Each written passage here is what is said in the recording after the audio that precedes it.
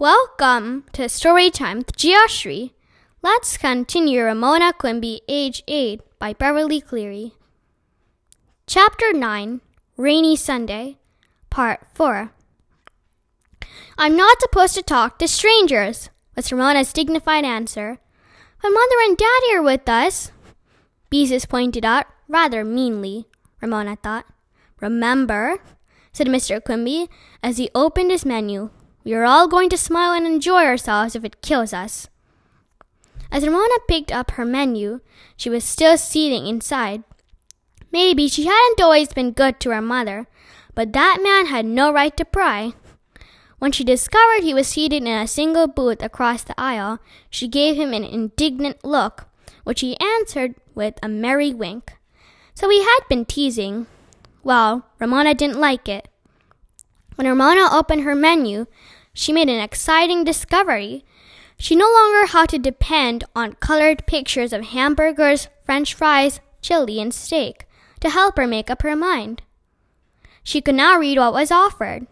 She studied carefully, and when she came to the bottom of the menu, she read the dreaded words, Child's plate for children under 12. Then came the list of choices, fish sticks, chicken drumsticks, and hot dogs. None of them to Ramona, food for a treat. They were food for a school cafeteria. Daddy, Ramona whispered, do I have to have a child's plate? Not if you don't want to. Her father's smile was understanding. Ramona ordered the smallest adult item on the menu. Whopper Burger was noted for fast service, and in a few minutes, the waitress set down the Quimby's dinner. A hamburger and French fries for Ramona, a cheeseburger and French fries for Beezus and her mother, and hamburgers with chili for her father. Ramona bit into her hamburger. Bliss, warm, soft, juicy, and tart with relish. Juice dribbled down her chin.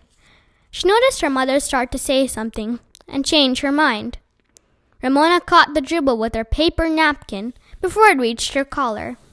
The French fries, crisp on the outside and mealy on the inside, tasted better than anything Ramona had ever eaten. The family ate in companionable silence for a few moments until the edge was taken off their hunger. A little change once in a while does make a difference, said Mrs. Quimby. It does us all good, especially after the way. Ramona stopped herself from finishing with, after the way Beezus acted this afternoon. Instead, she sat up straight and smiled. Well, I wasn't the only one who... Beezus also stopped in mid-sentence and smiled. The parents looked stern, but they managed to smile.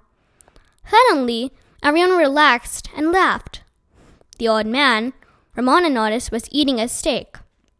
She wished her father could afford a steak.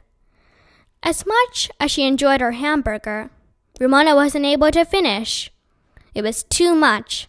She was happy when her mother did not say, someone's eyes are bigger than her stomach.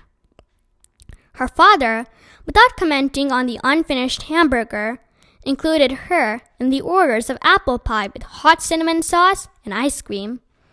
Ramona ate what she could, and after watching the ice cream melt into the cinnamon sauce, she glanced over at the old man, who was having a serious discussion with the waitress.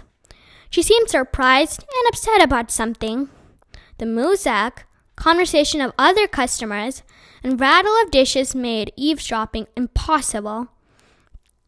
The waitress left. Ramona saw her speak to the manager, who listened and then nodded. For a moment, Ramona thought the man might not have enough money to pay for the steak he had eaten. Apparently, he did. However, for after listening to what the waitress had to say, he left a tip under the edge of his plate and picked up his check. To Ramona's embarrassment, he stood up, winked, and saluted her again. Then he left. Ramona did not know what to make of him. She turned back to her family, whose smiles were not genuine, rather than determined. The sight of them gave her courage to ask the question that had been nibbling at the back of her mind. Daddy, you aren't going to be a college dropout, are you? Mr. Quimby finished a mouthful of pie before he answered, Nope. Ramona wanted to make sure. And you won't ever be a checker and come home cross again.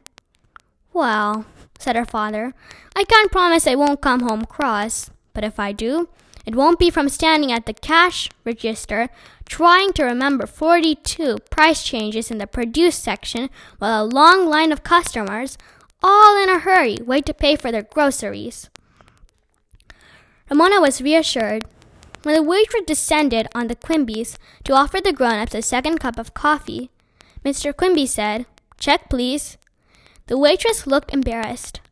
Well, thank you for listening. Bye until next episode.